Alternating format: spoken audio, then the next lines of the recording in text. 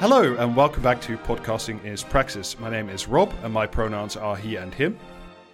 And I'm Alistair and my pronouns are he and him. And I'm Jamie and my pronouns are also he and him.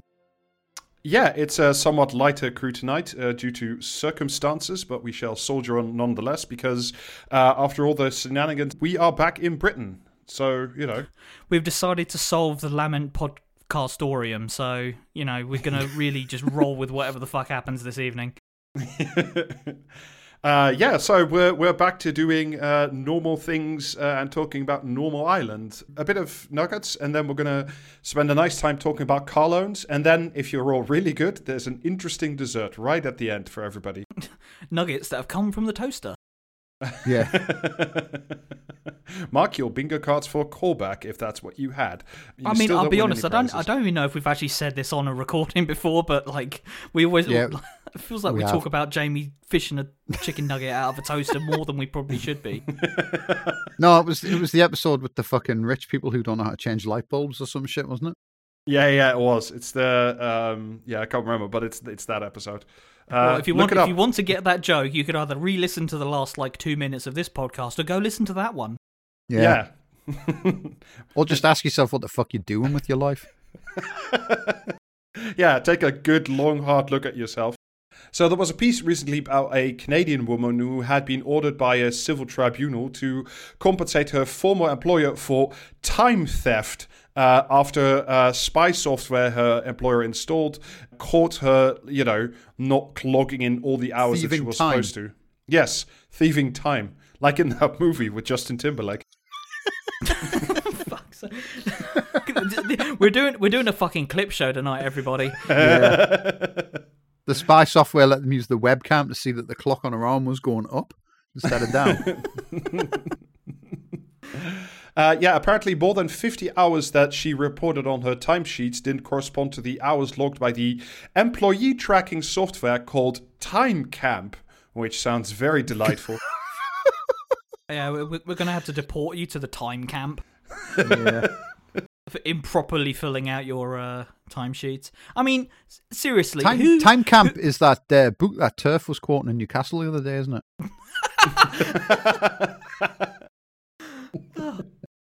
Well, seriously though, who has ever had to actually do a timesheet for their job, ever filled it out what you could call honestly? I know. Never. I've never done that, and I've had to do that for a bunch of different shit.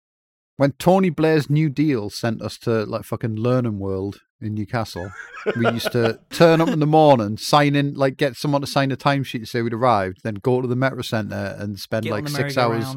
6 hours just hanging out at Metroland, playing on the arcades, getting really good at Tekken, and then come back and get signed out at 5 o'clock. Yeah, but I think you are developing important hand-eye coordination skills, and you learn about combat in the far future. So I think it's important that you learn. I mean, you got to learn how to pad that CV. So, I spend a lot of time training my hand-eye coordination, and I'm really good with my hands as a result. And then that's actually just me playing Tekken. Yeah, let's do it. Also, I have a master belted capoeira for some reason that I will not explain. Right, so essentially, TimeCamp track is very sophisticated. It basically just tracks how long documents you're supposed to be working on are open, whether or not they're actually somebody's measures actually the precise angle of the PDF's rotation. Yeah, you can if you hold your PDF up against the sun, you can track the time with it. And if moss is growing on one side of your PDF, then you know which way is north. Yeah, and so it log, and then it not just whether or not it's open, it's it logs whether or not you're typing things into a document and logs that time as work. And according to the company, TimeCamp can tell the difference between you working on big important spreadsheet and you streaming Netflix or something delightful like listening to podcasts or anything. I'm sorry, but the arms race between the noble layabout who refuses to do their job and who I have the utmost respect for versus the fucking bosses who want to making you looking at anywhere other than at the spreadsheet that's directly in front of you punishable by death. This arms race is just going to go on and on and on, because we've already got these like little buttons that you can attach to like your keyboard that will just press the like F key every 10 seconds to make sure that your team's thing doesn't go to away. So like these are entirely defeatable premises, right? Yeah. I look forward to the evolution of this arms race. Also, it's really great if you're doing like or trying to do anything creative or something. If you need to like write something original in a Word document or something. Like when I write, I don't do shit for like 2 hours and then I have a good idea and then I just bang out 2 pages in 5 minutes. But like the 2 hours of me daydreaming and staring at the sky are actually quite useful for like composing my thoughts. It's like it doesn't. Yeah, well, that's exactly why you're going to be replaced by a chatbot soon. We're just going to get the show notes done automatically. We'll hire you back on 1/10 of your wage to edit the show notes once the robot's written them. I mean, if it would save me the time, I welcome my ChatGPT overlords. It's fine. It saves you a load of time if you don't mind doing a podcast about absolute nonsense. Well, I mean yeah. Have I got no, but I news mean for in you? the sense that it would just make up a bunch of like shit that wasn't true. Oh, we need to like feed old show notes into one of these fucking bots and then just like see what it puts out. Like someone needs to contact James and get them to get on that. The Unabomber manifesto, I should imagine. What's this about? Doing what to the House of Lords? So yeah, this is all part of a delightful trend of remote monitoring called Bossware, which sounds really good and comforting. Fuck off.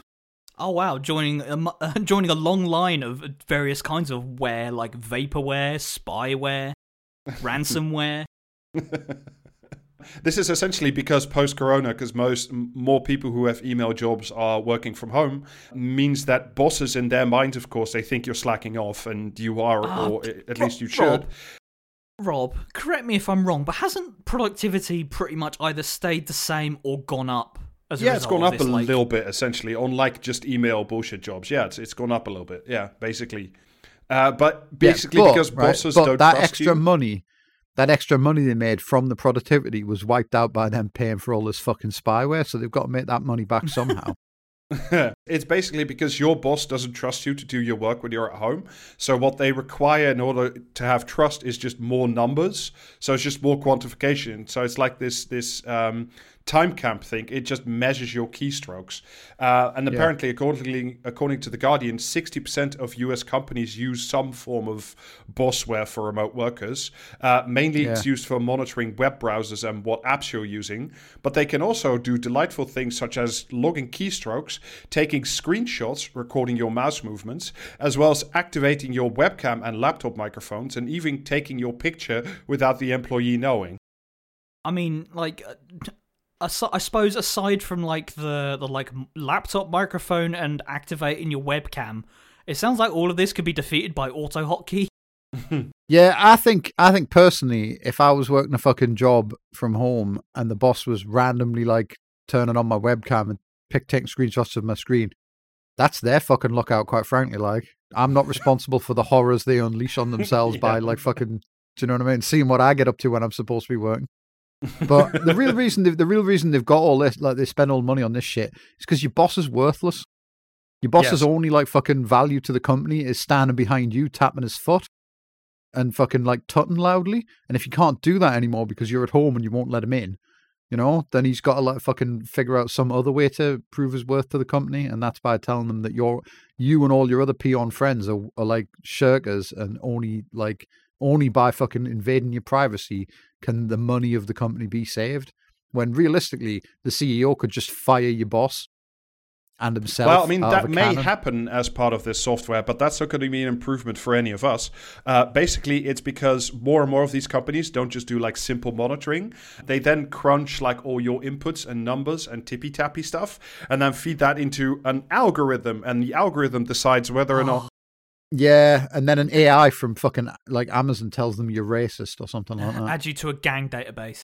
Yeah, there was according to that long read from the Guardian. You've got the brain pan of a stagecoach driver or some shit like that. Like, you know, they have to fire you. According to the long read in The Guardian I mentioned earlier, one AI monitoring technology called Veriato gives workers a daily risk score, which indicates the likelihood they pose a security threat Indicates to how their good they employer. are at risk.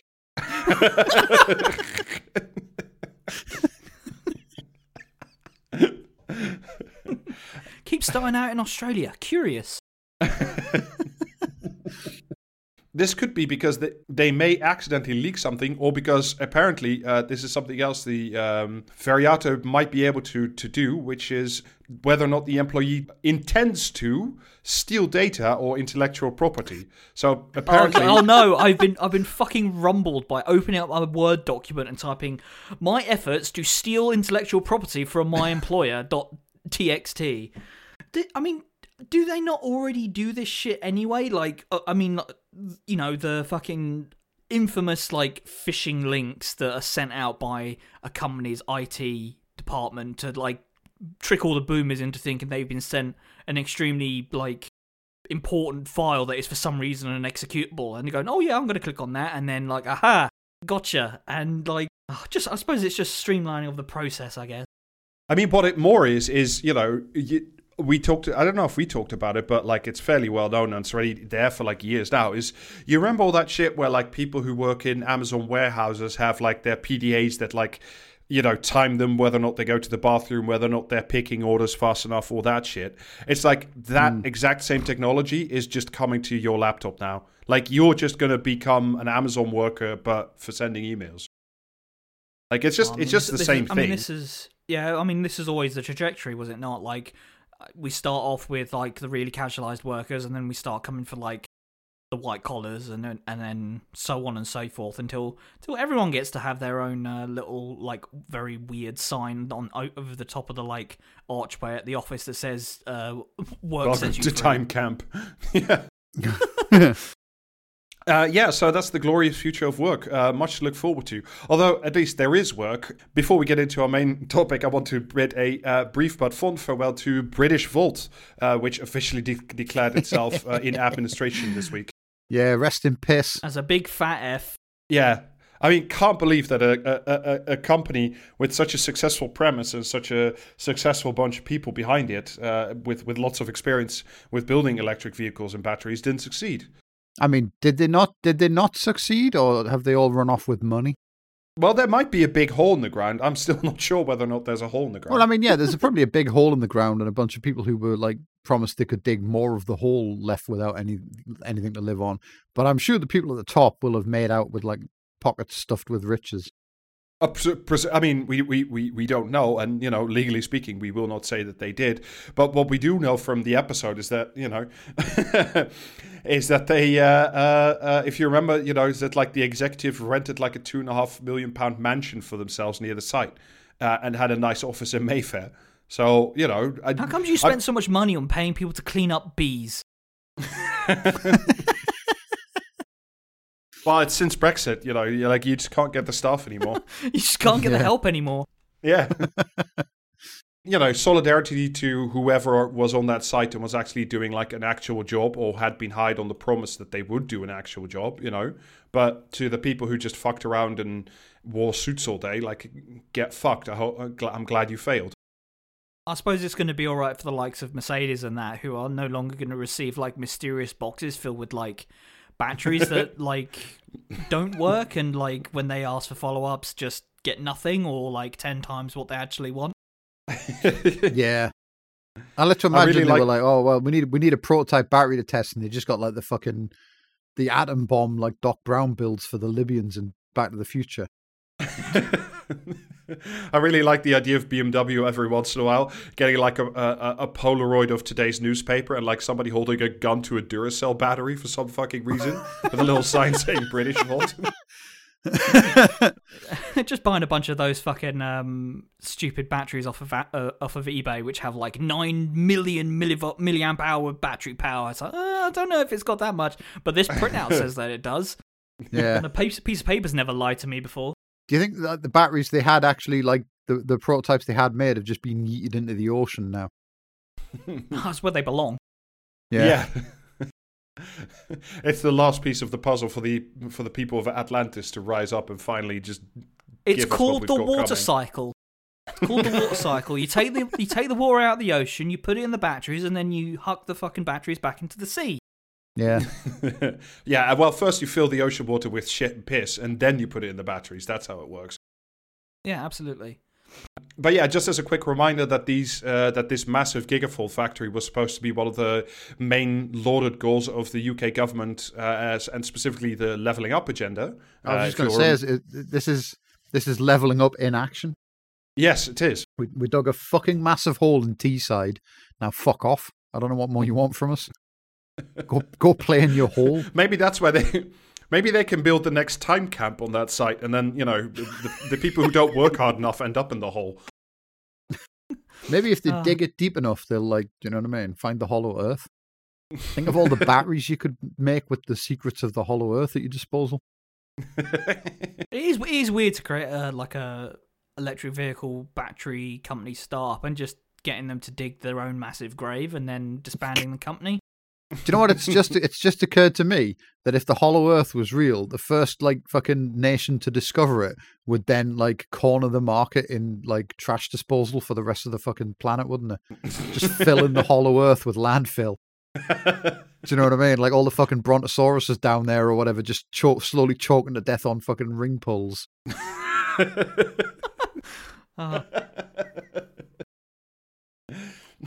I mean, otherwise they just decay into oil at the end of the day, and then we turn them into plastic 300 million years later. Now, if we just bury the Brontosaurus in our leftover plastic, we just speed up the process, really. Just stick your head down there and scream, "Plastic thou art, into plastic thou shalt return." Picturing a fucking plesiosaur with its head stuck through one of the fucking plastic things that hold 4 cans together.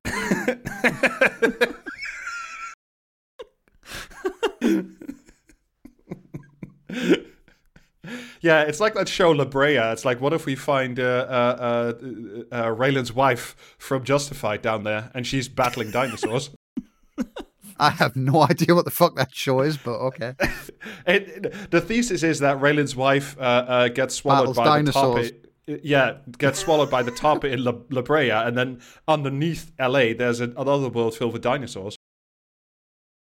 What the subway? Wow, what if that? All the dinosaurs driving passenger trains. Oh, that'd be so powerful, though. Like, if all the T-Rexes unionized, that'd be incredibly powerful. Oh, man, but Barney's been put out of a job. All the T-Rexes driving Teslas through the loop. They keep eating the passengers, but they've got no concept of money, so they do it for free. It's called a win-win. I'd still leave them 5 stars. In order to call a taxi, you just have to stake a goat to a metal pole and hope your taxi turns up. Yeah, while we're on the subject of fucking shit technology and electric cars and that, Tesla's loop is open at the Vegas Convention Center. Or some shit. Yes, it is. And it's fucking dreadful. And for me, the funniest thing about it is the cars don't drive themselves. You have to have a very bored man drive you down a tunnel. And the thing that's wild about that is if you were building an AI that drives a car, once you've got it capable of moving the car in a straight line, the next thing you would probably do is make it navigate a course of your own design. Yeah. And so they've basically built perfect lab conditions for a self-driving AI, and it doesn't work because it tries to follow the surface roads. I don't understand how you fucked that so badly. You built this this is built entirely to your specifications, and you still couldn't make the car drive through it safely. My favorite thing is just all the Tesla dipshits just being like, "This is the future of motoring. It's a tunnel with some cars in it. We've had that for a while. I don't I really don't know what to tell you." I mean, it's a real display of the innovation that is possible under capitalism when you've got the massive failures of the Chinese ultra high speed railway, which took a 16-hour journey down to 3 to 4. By drilling a massive fucking railway through a mountain. perish the thought of getting on a train and having to sit next to a prol. You can just have a man drive you slowly through a tunnel instead. Yeah. It's better than the bus because there's only 3 people that you don't know in there instead of like maybe 20. I like those odds. Yeah. Oh, speaking of Tesla, by the way, one more little side note whilst we're on this topic. I was last week for the first time in my life in a Tesla, and we were on the motorway driving somewhere. And Rob is posting from beyond the grave. I nearly fucking was. I'm not joking, because like we were on the fast lane, Road? which in your we were on the right, which I think it is in the UK, like the one where you can overtake people. The outside lane. Yeah, we were on the outside lane, and not once, but like several times, the Tesla literally just like, which was in autopilot mode, just literally the steering wheel just like jerked violently towards like the rails on the side and just tried to plow us into it. And that happened like 4 or 5 times in 90 minutes. And the guy was just like, "Oh no, this is normal. It does that all the time." I'm like, I feel good. That is the most like normal person using a piece of technology story I've ever heard. Like that's like my mum with a laptop when you turn it on and it's got like a fucking animated skull and crossbones flashing on the desktop, and I'm like, that doesn't look good. She's like, "Oh no, it works fine. Don't mess with it." You know, like just my laptop, my car just tried to kill me like 4 times in an hour. But that's just how it behaves. Yeah. I remember going to visit my dad like this is like 2 years ago or something. Going into his office to look up something on the internet, and like the screen just had like a black circle where all the pixels had died, which was probably about 3 or 4 inches across. And I'm like, do you not want to do anything about this? He's like, "Oh no, I've gotten used to it." That's exactly the sort of thing I'm talking about. Yeah, it's like, oh yeah, my car does try to kill me, so I have to maintain a state of cat-like readiness at all times. But on the other hand, because it was incredible. Because like he was like, "Yeah, you need to get used to the autopilot, but once you have it, it's absolutely great because you can do this." And then he just like opened a bottle of like a little plastic bottle of Coke, and like you could have done that. You know, you don't need the the car's just like, now's my moment. It just steers you off a cliff. Call me an irresponsible driver if you will, but I have in fact drunk a small bottle of Coke while driving a manual fucking regular car. You monster. I know, and I didn't even jerk the steering wheel 4 or 5 times in the journey. No. Anyway, I felt very enlivened during this trip. I must say. Yeah. The real problem with driving is that it's too boring, and what we need to do is to spice it up. Well, I mean, I have a newfound appreciation for my own mortality, which I think is a good thing. You know, we take that shit for granted too much. Anyway, speaking of cars, let's talk about tonight's main topic, because this is something I've been sort of interested in for a while now. It is about, in the UK, at least every time I'm there, I'm like, for a country that doesn't seem to be doing very well, there's like a lot of new cars and a lot of like new luxury cars on the road, like way more than average. And I was like, how is that possible and or sustainable? So I had a look, and it turns out that it probably isn't. And the reasons are due to finance. So that's what I wanted to talk about. So much like nearly everything else in modern society, and especially in modern Britain, most people can't really afford to like outright buy a car, used or secondhand or especially new.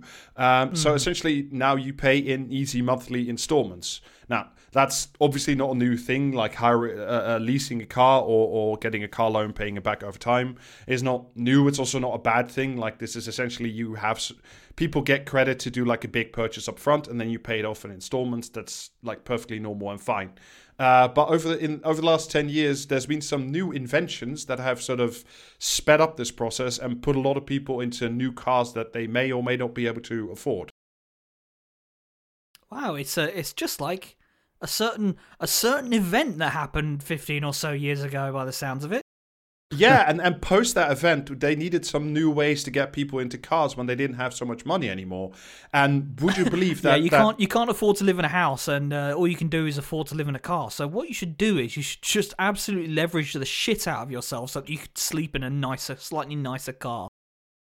Yeah, would you believe that that the thing we're about to talk about was like this really great idea that everybody got along with very well in the era of absolutely free money, and now it's looking a little rough around the edges? you're saying that the free money was instrumental in this entire thing, and now that the free money is gone, people are needing money. Yes, I am saying that. Is that good?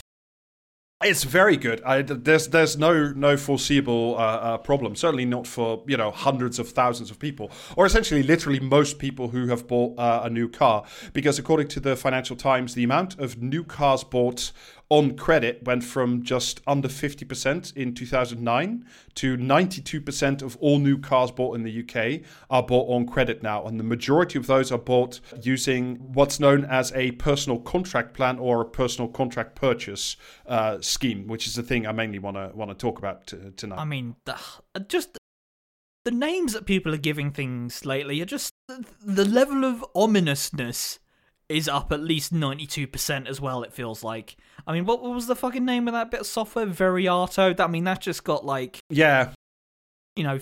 Fingers templed, cackling in a big chair levels of like naming. Sitting in my time camp, yeah. So this is from Auto Expert. Basically, what has happened is like a huge amount, an explosion of credit has flowed into the market, which has led to, this is from Sarah O'Connor from the FT in the same article that I was just talking about the end of free money. The UK wasn't getting much richer as a nation, but you wouldn't have known it from all the Audis on the road. Now, that's basically correct. So what's happened in the last decade or so, maybe a little bit more, is the amount of credit in the car market has like exploded. This is from Auto Express. Cash is king, so they say, but in the world of car finance, the king is dead. More drivers than ever are looking to monthlies instead, reflecting to how we pay for many big-ticket items. A remarkable 93% of new cars and a growing proportion of used cars are now paid for in monthly installments. I don't know what was wrong with just paying like 300 quid for an absolute fucking shit heap from the local fucking garage and then driving that around until the engine caught fire. Yeah, I mean, that's... That was like God intended, you know? At least then the car would only try and kill you maybe twice instead of like 4 to 5 times a trip. Yeah, but you couldn't open a can of Coke behind the steering wheel, so, on balance, who's better off? Motherfucker, you watch me. You could, Motherfucker, hold the wheel while I open this can of Coke. I was once driving this absolute shitty VW Polo that I'd paid a couple of $100 for, and I was like coming down the fucking ramp onto the A1 when like the electrical system caught fire and all the wires melted and it just like the engine cut out and the cab filled with like fucking smoke, and we had to just like abandon it on the A1 and get out and call for the AA. Jesus Christ. So yeah, in terms of like pure numbers, the growth of car finance has gone from about 11 billion a year again in 2009 to about 40 billion a year in 2019. It's higher now, but I was trying to find a better number. And that means on a per car basis, this is an increase from about £12,000 financed per car in 2010 to about £25,000 per car financed through credit at the end of June 2022. This is numbers from a website called Car Expert. So basically what's happened is new car prices really no longer reflect what any driver pays for it on a monthly basis. That's because we financialized the process. So the same 30,000 quid car can have like 4 completely different types of finance, monthly repayments, contract, interest rate, length of contract. Everything is like individualized and like sliced and diced into different financial segments. And has just credit has just been added to it in large scale. Yeah. Are we headed towards another golden age of like fucking those adverts during Countdown where like Jim Davidson or some cunt would try to convince you to take out one big loan and consolidate your debts? Yeah, I wouldn't be surprised. Like, I mean, look, this market a series of adverts directed directly at Andrew Tate.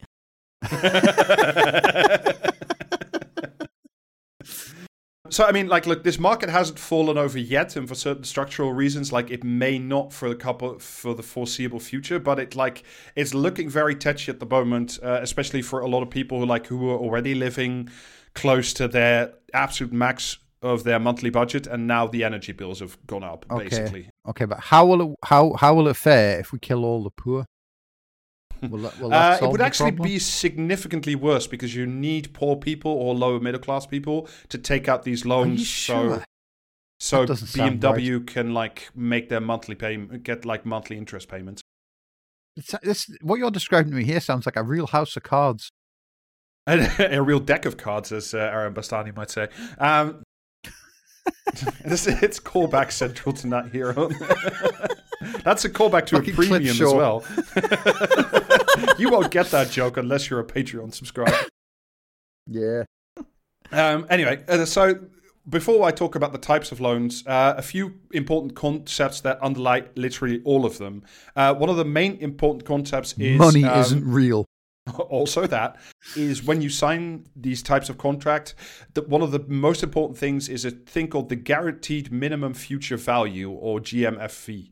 This is essentially you and the car dealer, but mainly the car dealer saying, all right, you drive it for an X amount of time and an X amount of miles, and when we sell it and we take out the depreciation, we are reasonably sure the car will fetch X. It will fetch, let's say a £30,000 car after a depreciation, after you've driven it a few years, and you sell it on the second-hand market, will be worth about $15,000.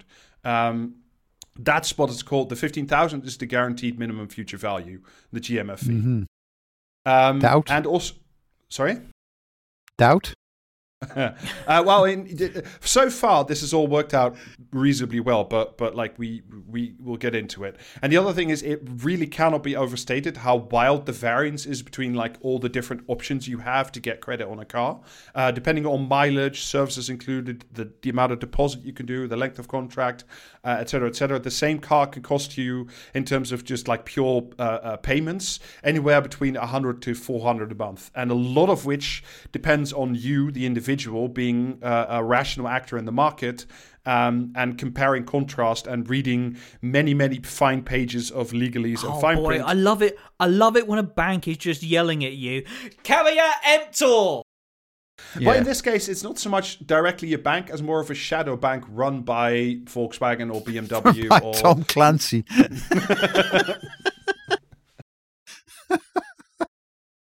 Fucking hell. I just have this vision of like Sam Fisher from like once again Shadow Cell or something. Splinter Cell, like sitting behind the wheel with the little green goggles on, and the wine going on as he goes, the wine of the goggles as he goes into the Tesla tunnel. Yeah, just, do you know what I mean? Go to get a loan from your shadow bank, and it's just a bunch of fucking Rainbow Six guys in like riot gear behind the counter. Basically, there's a couple of ways of having to getting... breach the vault with explosives to put your money away. The only way you can get into the bank is via abseil. Also, the shadow bank is in Chernobyl.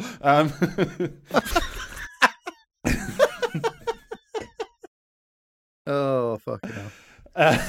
Anyway, it's the radiation safe now. You can take off the suit. Yeah, you should really join the Patreon to get anything in this episode. Was that a fucking premium as well? Jesus yeah, Christ. It was. Anyway, there's a bunch of premium references are filling in for both James and David tonight. So yes. Yeah. Anyway, so there's a bunch. That's the new perk from the Patreon. James and David are only on the premium episodes. The rest of the time, you've got to listen to this shit. Unlock your favourite podcaster by subscribing to this too. Yeah, we're going to get a battle pass. Yeah, we're going to launch on Steam Early Access as well. Anyway, there's like a bunch of different things we won't worry about because that's not what I want to talk about. What I wanted to focus on is the instrument that's used to buy like 60. It's there's different numbers, but I think it's about 65% of everybody who buys a car using different finance options. 65% of them use these personal contract plans or personal contract purchases or PCPs. That's really is the way in which British people get into new cars or like higher end second hand cars. The way most people get into cars is by doing PCP. Gotcha. So PCPs are, depending on who you ask, either the best or the worst of all worlds. In theory, you get... Depending on your outlook in life. In theory, you get ownership of the car straight away, and at the end of the ride... I loved the fucking air quotes that were around that as you said that. Yes. Yeah. And at the end of your contract term, which I have quite low payments, you can either choose to hand the car back to the dealer for the agreed upon value, the GMF fee that we discussed earlier, or you can have one giant balloon payment and then take the car home. This is from Auto Express. Personal contract purchase is one of the most popular types of car finance because it offers low monthly payments compared to the car's value and the option to buy at the end of the contract or return the car to the finance company. The finance company is the shadow bank inside BMW or Nissan. It's the Tom Clancy bank. Basically, all the major car manufacturers are also turning themselves into banking outfits. Just much more unregulated ones. Weird that these cars have like a slot in them that you can just slot a flashbang into. So basically, PCP works in 3 stages. If you go to the dealer, you pay a deposit normally, although there are some deals in which you pay nothing. That's a bad idea for a host of reasons. And a lot of the time... I just like how you're describing stealing the car there. This is not advised. No, essentially like... Please do not steal the cars. Yeah. And also sometimes, or even a lot of the time, the manufacturer, so like BMW or something, will even kick in money for you taking out one of these loans and essentially give you sort of a discount on the amount of money you're borrowing to get you into a big car and get you out the door. You then make Is this cashback for buying a car? Mm-hmm. No, you're not buying a car. That's very important. You're renting the car. Even buying a car. No, you're also not renting a car. You are entering into a loan agreement with BMW for an X amount of money that you make monthly purchases on. Man. Essentially, you are not the owner of the car. You are what was it again? You are you have taken legal custody of the car for as long as the agreement lasts. The car is not yours. This is very important. Is it your responsibility to buy the car a school uniform while you're its legal custodian? You drive up to your mate's house in a new car, and they say, "Oh, did you get a new car?" And you have to say, "I legally do not own the car, but I have an arrangement. I can neither confirm nor deny my ownership of this car." Those are your words. This is why they're always having so many Senate hearings in Tom Clancy films, isn't it? So essentially, you make a series of monthly payments, depending on the contract, essentially, and then these contracts run normally from anywhere from 2 years to 4 years, and then at the end of which you have 2 options. Jason Bourne tries to kill you. Oh, if only. Basically, you either make one final giant payment called the balloon payment, which is basically you have paid off the depreciation of the car. So if we take our example from the beginning, the £30,000 car is now worth 15. So in theory, you have paid off the depreciation, the 15,000, and now you are just paying off the rest of the agreement you had. So you have to make a £15,000 payment, and then the car is just completely yours. Basically, that's the easiest thing. The other thing you can do, which is what, as far as I understand it, most people by far do when we're talking about these PCPs, is you hand the car back, presuming that it is in good condition. You have adhered to the mileage limit as stipulated in the contract. There's no dents and scratches, etc., etc. Like, you hand it in like premium second-hand car condition, basically. And then what you do is you just roll that over into a new PCP contract with a different car. So essentially what happens is, in terms of the financial arrangement, is you borrow 30,000 from the financial company, you pay off 15,000 including interest, so you pay for the depreciation of the car. And then at the end of which you either pay the 15,000 or you give it back, and the dealer says that's okay because we're reasonably sure we can sell it on the second-hand market for 15,000 or a bit more, probably like 16, 17,000. So the dealer makes a profit. You've paid not as much as you would for a full lease for the whole car, and everybody walks out the door. And in the last couple of years, because second-hand cars have been really expensive, mainly because of supply chain issues and unavailability of semiconductors. So the second-hand car market's gotten really expensive. So what's happened a lot of the time... Bitcoin's fucked cars as well. Yeah, cool. They should just not make cars with semiconductors in. Pretty sure they didn't need to do that back in the day. I mean, when did they invent the semiconductor? It must have been like late 2000s, I think. I mean, Fred Flintstone always got to the office on time. How hard can it be? Yeah. I can't like that brand new though. That'd be more than 30,000. Yeah, we need to return, but with like a V instead of a U. I've never understood what that's about, quite frankly. So basically, but this is a very important point. So what happens is at the end of these, or has been happening for the last couple of years in these PCPs, is a lot of the time at the end of the contract term, your car isn't worth 15,000, it's worth more because the second-hand car market has been so hot. So it's not worth 15,000, it's worth like 18,000 or 19,000. So what then happens is the dealer says, right, because we agreed that you would give it back, for the 15,000, but there's a 4,000 pound like positive difference. Not you haven't made money, but there is more equity in the car than we expected there would be. So what the dealer says is, right, what we'll do is we will give you 4,000 pounds, that 4,000 pounds, as a deposit on your next PCP. But you can only spend it with us. You can't go from BMW to Nissan to Land Rover or whatever. Oh, I fucking hate store credit. Yeah, essentially it's sort of a form of store credit. It's not a bad way of thinking about it.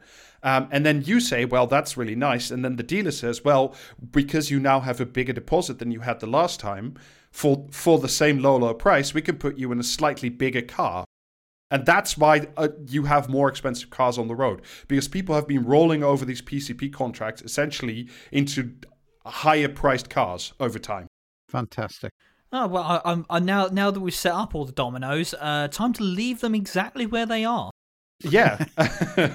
However, and it is very important to note throughout this whole story, is the moment you take the loan out on the car, even though the dealers are also financially incentivized to tell you that the only thing you're paying off is the depreciation, so the 15,000, you are on the hook for the total amount of the car. You are on the hook for the 30,000. A lot of people tend to think that they're only in for the 15, and that they can make their way out of it. And if you're wondering, well, why would you get a PCP instead of just like a car loan that you pay off in terms and the car is yours at the end? This is again from Auto Express on their explainer on how these things work.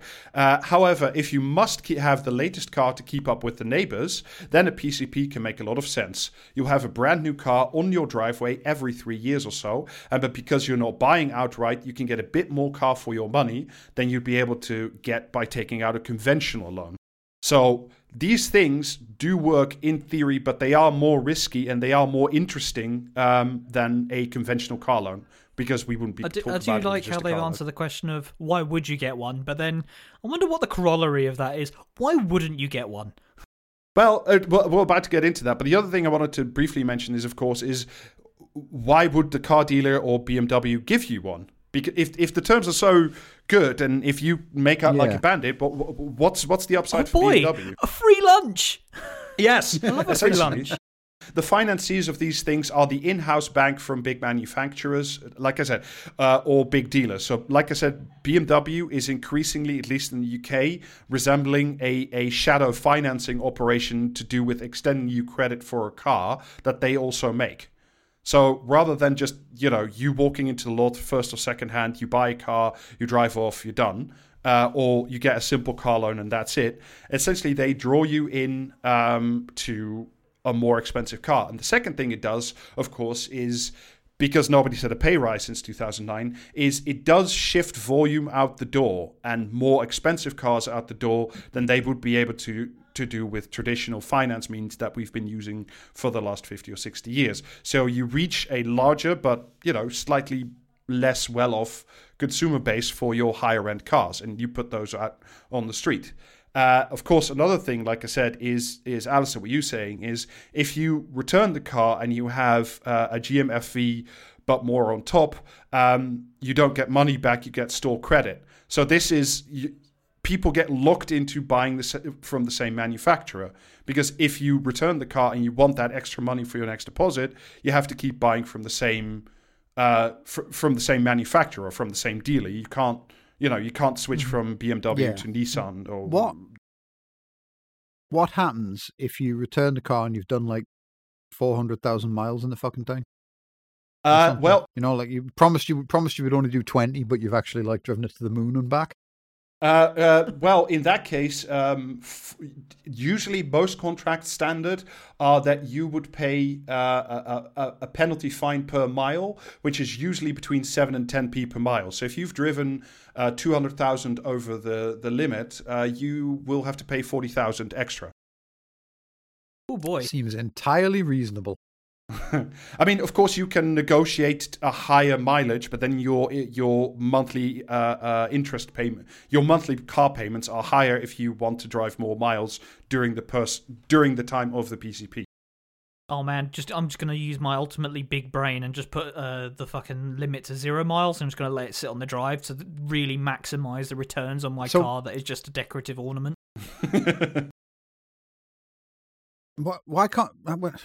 this is confusing me, and generally when finance shit like this confuses me, it's because it's just a load of bullshit they've made up. Yes, like you would be correct. Yeah, like I just don't understand why they can't just fucking fuck off and not bother me with this kind of fucking deranged nonsense.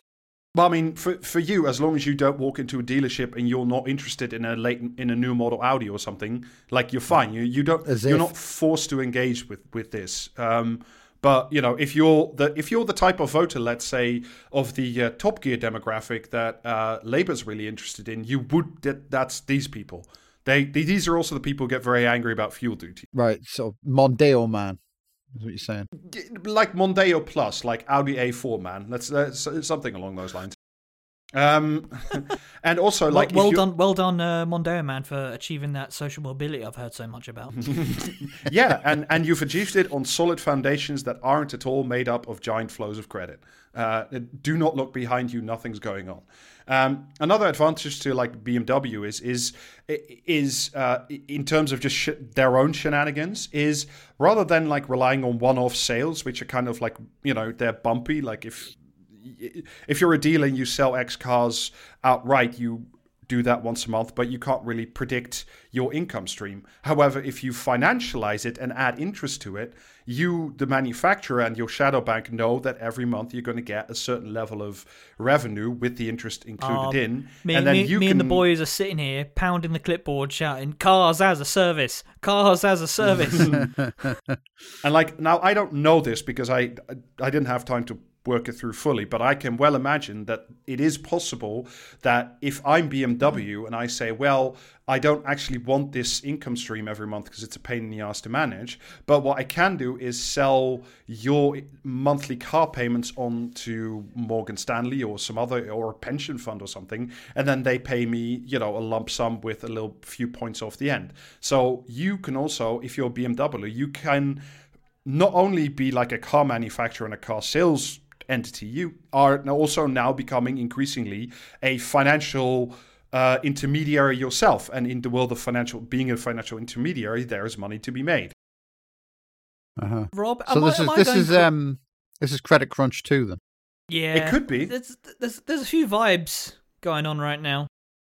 And then one other thing, like I've said it a few times, but this is the really important thing. Basically, instead of eating the risk when like you lease a car to somebody or when it's straightforward on like a car loan, the industry is getting consumers to pay for the car's depreciation over time, and that depreciation would happen over time. And you, if you have one of these PCPs, you take all the risks, and I do mean all of them in the deal, right up until the moment the contract ends, but the day it ends.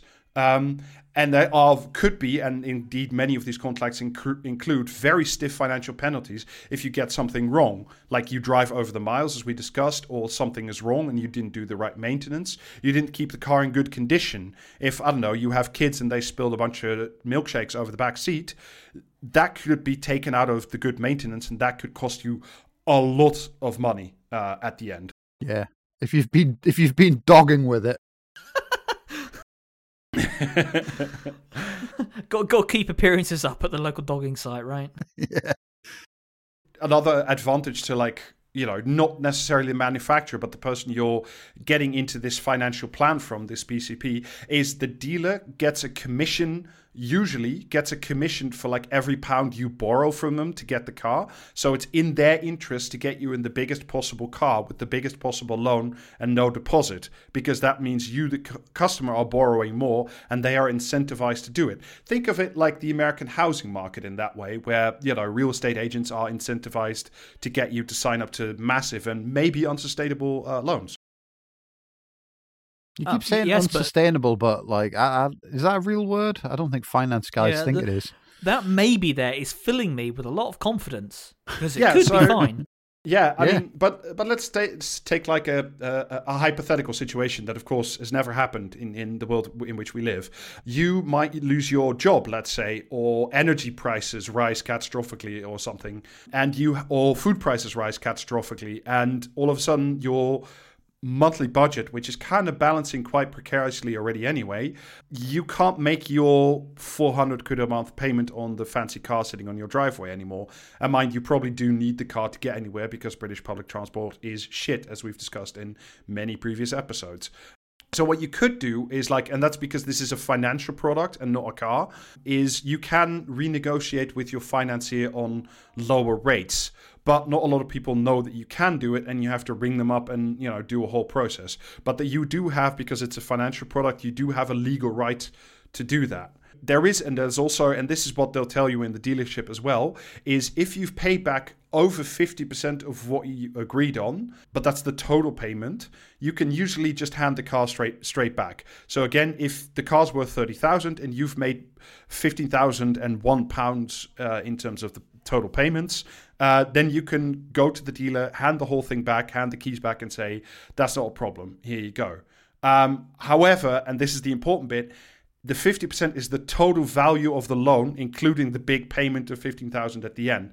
And most people don't get to the 15,000 quid mark until right at the end of their contract. So if you have a 4-year contract and 2 years in you lose your job and you can't make the payments anymore, you want to hand the car back, you can't. And that will have like a massive negative impact on your credit score, because this is like the biggest amount of money you'll borrow outside a mortgage. So if you fuck it, you could be fucked for getting like a mortgage in the future or anything like that. Mm-hmm. Oops.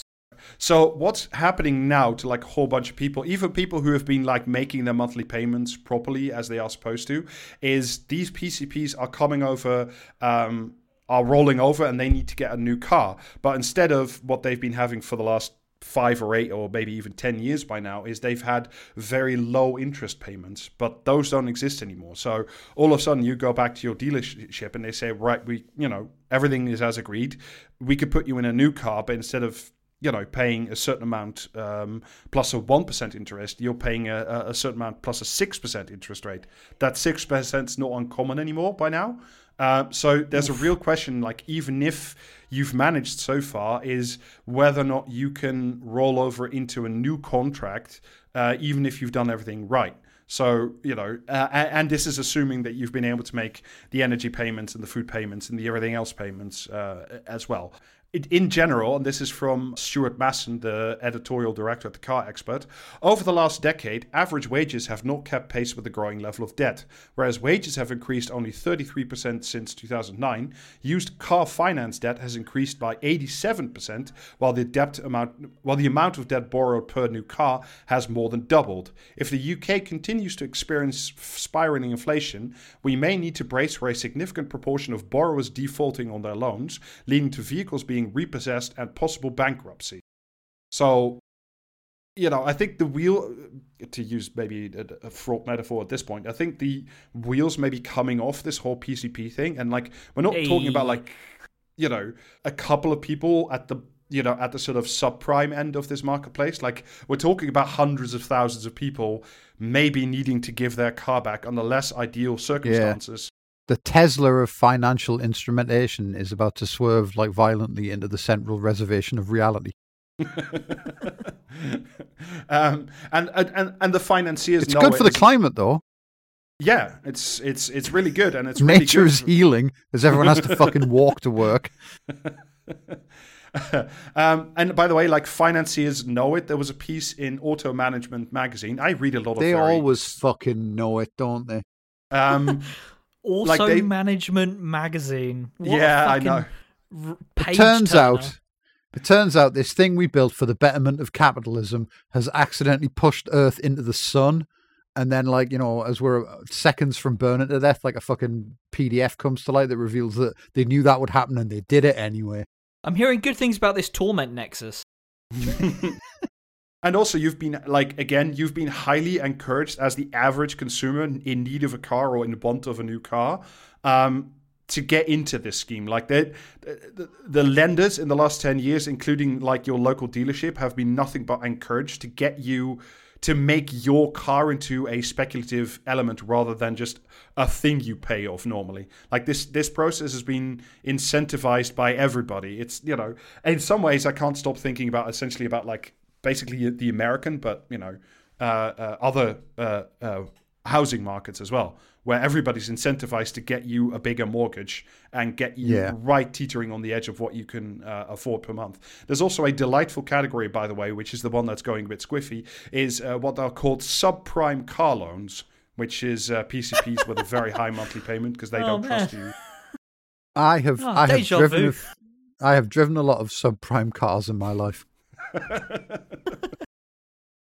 And in the absolute worst case scenario for like you as a consumer and a driver and a citizen, which is, again, when you haven't paid off the 50% about what we talked about before, but like less to a degree, you can do what is known as a voluntary surrender, which is you must give the car back. Sounds like you're about to take a fucking dog to get put down. Jesus Christ. Well, I mean, voluntary surrender is when you can't afford to pay for your car, and like Gaza comes out with a chicken and some lager to try and talk you down.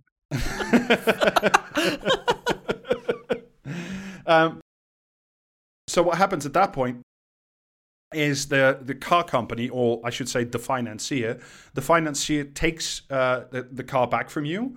They sell it at auction. They subtract whatever it makes at auction from the total debt you owe, but then still is legally allowed to come after you for the difference, which is usually thousands and thousands of pounds. And of course, you don't have thousands and thousands of pounds to give to the financier, to the shadow bank at BMW, because if you did, you wouldn't have had to give the car back in the first place. After which follows a lovely scenario of legal action, bailiff, collection agencies, the like, where BMW comes after you and essentially everything you have in order to get the difference, after you've been incentivized to get into the car.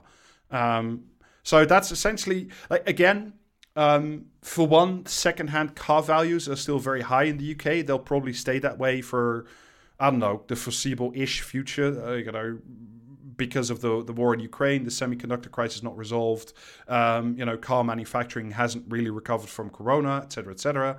So, like, this market for now, in terms of at least the second-hand market, is okay, but in terms of people purely being able to make their monthly payment, it is very much not okay. I'll do this, and then we go on to a very nice dessert that I've sorted for you. I was just going to say, before we move on, it is really so reassuring to see, like, all these fun little add-ons to these varying, overlapping crises that we're going through right now, that even, like, just getting a loan for a car actually turns out intertwined with all these stupidly intertwined with all these other, like, financial systems and obviously, like, supply chain issues, which have just coalesced into a nice little morsel of just you being fucked. Yeah. It absolutely. I think as a species we should just return to the ocean and to join my battery brethren. Yeah. I mean, essentially, like, on a larger scale, like, this is this is not new news, but essentially what we've done certainly since 2008, because we stopped paying people better. I mean, this has been going on since before. So essentially, since the year 2000, pick a random date. But like, since the fall of the Berlin Wall, maybe even, is like, we stopped like paying people more money. Like people's incomes, roughly speaking, have not kept pace with the price of everything else, let alone now. And what we've done in the whole of the neoliberal world is we've just filled the increasingly big hole between what you earn and the amount you work with credit. And credit has been incredibly cheap for the last decade, which has just sort of allowed everybody to keep consuming and buying shit, including these PCP deals. This was just the way to smooth over the problem of you not having money, but yes, you need a car. And like we've done this with everything. We've done it increasingly with like weird forms of mortgages. Klarna. You can get a kebab on Klarna now. Like it's all these fucking things are just designed that sounds to like good actually. Like I'll let Sinner know. As soon as we're done recording, I might get a kebab on Klarna. Is just like, and we've just given more and more of our daily consumption. And it used to be just the big ticket stuff, right? That's completely logical if you need to borrow a certain amount of money, if we live in a capitalist society, right? Very few to nobody has like, I don't know, however many hundreds of thousands of pounds sitting in their current bank balance to pay for a house in cash in full, or 50,000 quid for a new car, or 30,000, whatever it is. Like, it's fine as long as we have capitalism that, you borrow some amount of money and then you pay it off. Like that's kind of just the basic functionality. There's nothing necessarily wrong with it. What's been wrong with it is over time we've extended this credit into literally every nook and cranny of your personal life, and B, we've sharpened the edge on which people live making these repayments ever finer and ever narrower.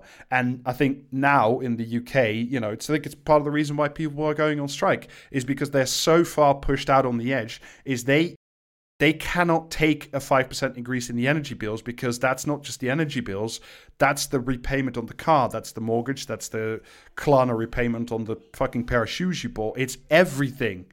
And we've sharpened it now to such a extreme edge that like it's not going to take much more to like for more and more people to just literally fall off the edge where the fucking debt collection agencies live.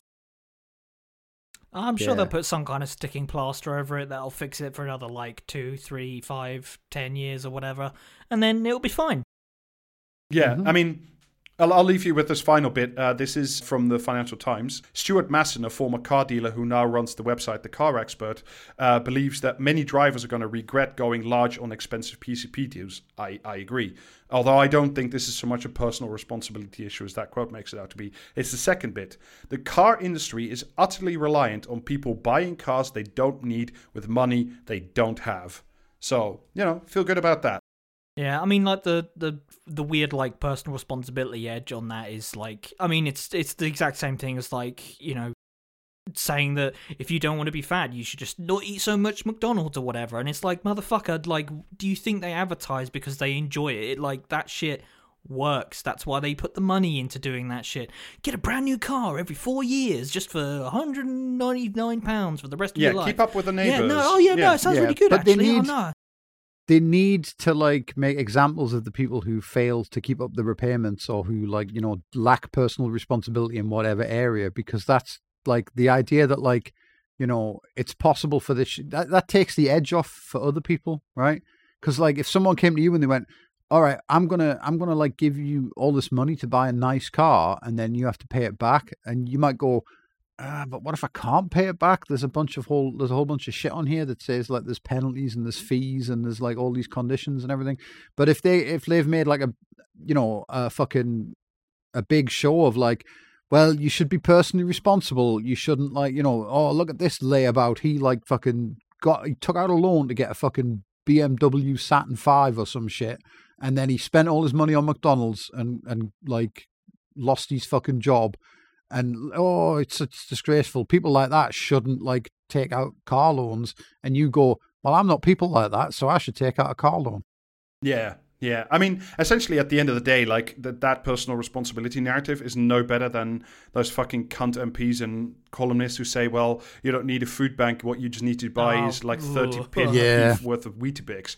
You know, that's a different fucking topic for a different day. But you know, the conversation is the same. Anyway, I promise you some nice dessert, and I have some very nice dessert for you. Essentially, I don't know if you read, but earlier this year, I think at the start of this year, actually, the shoe polish company called Kiwi stopped selling in the UK market. It was, essentially they said people aren't wearing dress shoes so much anymore, so we're not going to sell shoe polish in the UK anymore. And this has preceded, of course, as you might imagine, a certain level of discourse. So this is from The Telegraph by Celia. Does this somewhere blame millennials for this? You'll have to find out, won't you? That's a yes. Millennials killed the blackface market. You love to fucking see it. This is an article in The Telegraph by Celia Walden. The title is "Kiwi's Sad Exit from the UK Makes Me Yearn for the Days When People Dressed Properly." Fuck off. I care about everything Kiwi shoe polish represents: formality, pride in one's appearance, and non-disposable fashion. It is really incredible when you see these like absolute fucking freaks just projecting a whole like culture onto a usually relatively benign product. I mean, like shoe polish of all things. Yeah, people don't. Nobody wears a suit and dress shoes to the Amazon warehouse on their 0 hours contract anymore. What is the world coming to?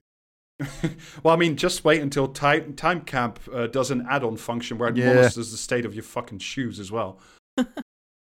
Just sitting and working like under a cardboard box so the AI can't spot me. The Metal Gear Solid solution. Yeah. Right. Funny how emotional we can feel about something we haven't seen or thought about for years when it's threatened with extinction. Postcards, pork scratchings, Does she think she's talking about actual kiwis, like the bird? I know, threatened with extinction. Fuck off. When was the last time this idiot bought shoe polish? Postcard, pork scratchings, Bibles in drawers of hotel rooms beside bedside tables. Where have these things gone? To the big Amazon landfill in the sky.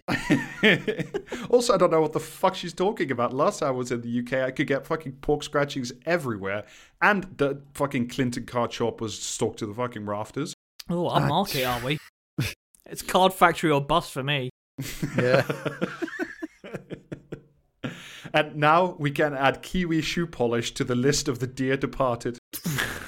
Oh man, I want to find that long that picture of all those articles where it's just like millennials killed and it's like mayonnaise and all sorts of other odious shit. Yeah, why aren't millennials buying diamonds? I think I may even have cried out "no!" when I read on New Year's Day that the manufacturers to stop selling the polish in the UK. I've just been sent into like a dire melancholy because I realised that a product that I have never and will never use is no longer available to me. Yeah, that's the thing. Like, it's like, I guarantee you this fucking clown does not buy shoe polish on the regular, if at all. They're just mad because of like, it's like, oh, like it's some tradwife bullshit.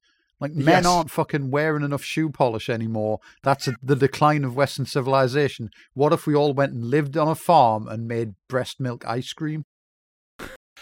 According to Kiwi, which was once a household name, it is still used by the armed forces and accounts for more than half the polish sold globally, but a fall in the number of Britons polishing their shoes and a rise in casual shoes that don't require formal polishing means that it will soon be a thing of the past. Because polishing shoes is annoying. Yeah, who wants to do that kind of thing if they don't have to? I do. I find it quite soothing and nice. Yeah, of but course you're you a freak, fucking Rob. do. I mean, come on. Yeah. Fucking, you're the balmy Brussels bureaucrat that the Sun warned us about. I find this disproportionately sad because other countries haven't ditched their little tubs of Kiwi's Prestige Black. Because I care about shiny shoes. Why? But most of all, because I care about everything Kiwi shoe polish represents. Formality, pride in one's appearance, and non-disposable fashion. Why do you care this much about the shiny shoes? Is it a fetish? It's because it's really about something else. But there's something else. Something I suspect is at the root of the pang I felt. Here we go. Yeah. When I think of Kiwi, I think of men in pressed suit and ties reading their telegraphs at the shoe shining station.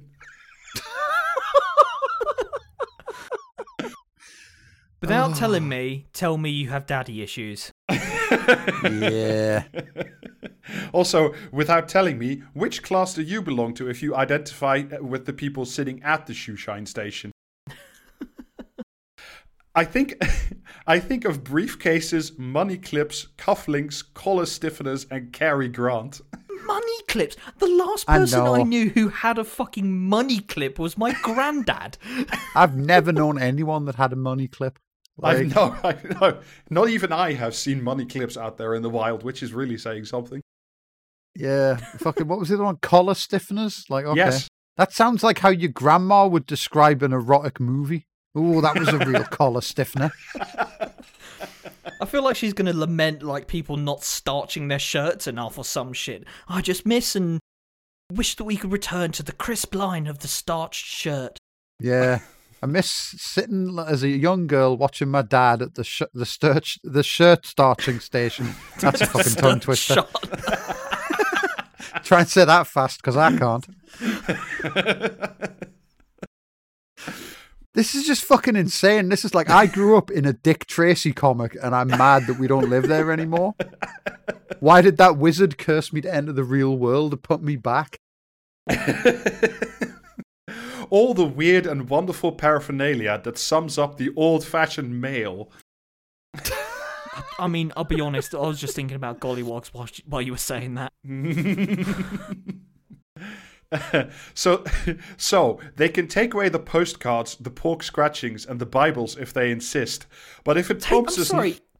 what's this with the postcards? Postcards still exist, right? Like everywhere. They haven't like disappeared from like the knowledge of humanity. It's just a piece of paper with a fucking picture on one side. I got a postcard from Rob recently. Yeah, you did. Attached to a jar of like a jar of Relapse marmalade, which was very nice. So they can take away the postcards, the pork scratchings, and the Bibles if they insist. But if it prompts us not to Who's taking away the pork scratchings as well? I don't know. Has she just stopped going to the pub? Did she make enough money now that she goes to like a fancy pub, like a gastro pub somewhere, and they don't have pork scratchings? She's been banned for being too weird about the shoe polish. Even in the fancy pub, they make their own. I've seen them. I've had them. They're nice. They're nice in a bag as well. They're pork fucking scratchings. They're everywhere. But if it promises not to be too toxic, can we please keep masculinity? Oh. The less shiny your shoes are, the more feminine you are. This is common knowledge. Yeah, the lack of shoe polish. Trans women out there, take note. Anyway, that was your look into Colin in his brain. I did promise you'd be short, Jamie. All right. Well, we've rattled through this tonight. Like the three of us should start a podcast together. We're quite good at this. Yeah. If you like this podcast, if you like this new and improved, more sleek and efficient format, streamlined, yeah. For this new year, we're putting out a special deal on our podcast where you get like half our episodes up front for a low payment. But if you want to listen to the back half, there's a bigger payment, but it's all worth it. It's all gold, baby. And don't worry about it. And also, if you listen to them too much, you owe us $15,000 or something. I don't know. Listen to the end, and you can trade up to an even bigger podcast.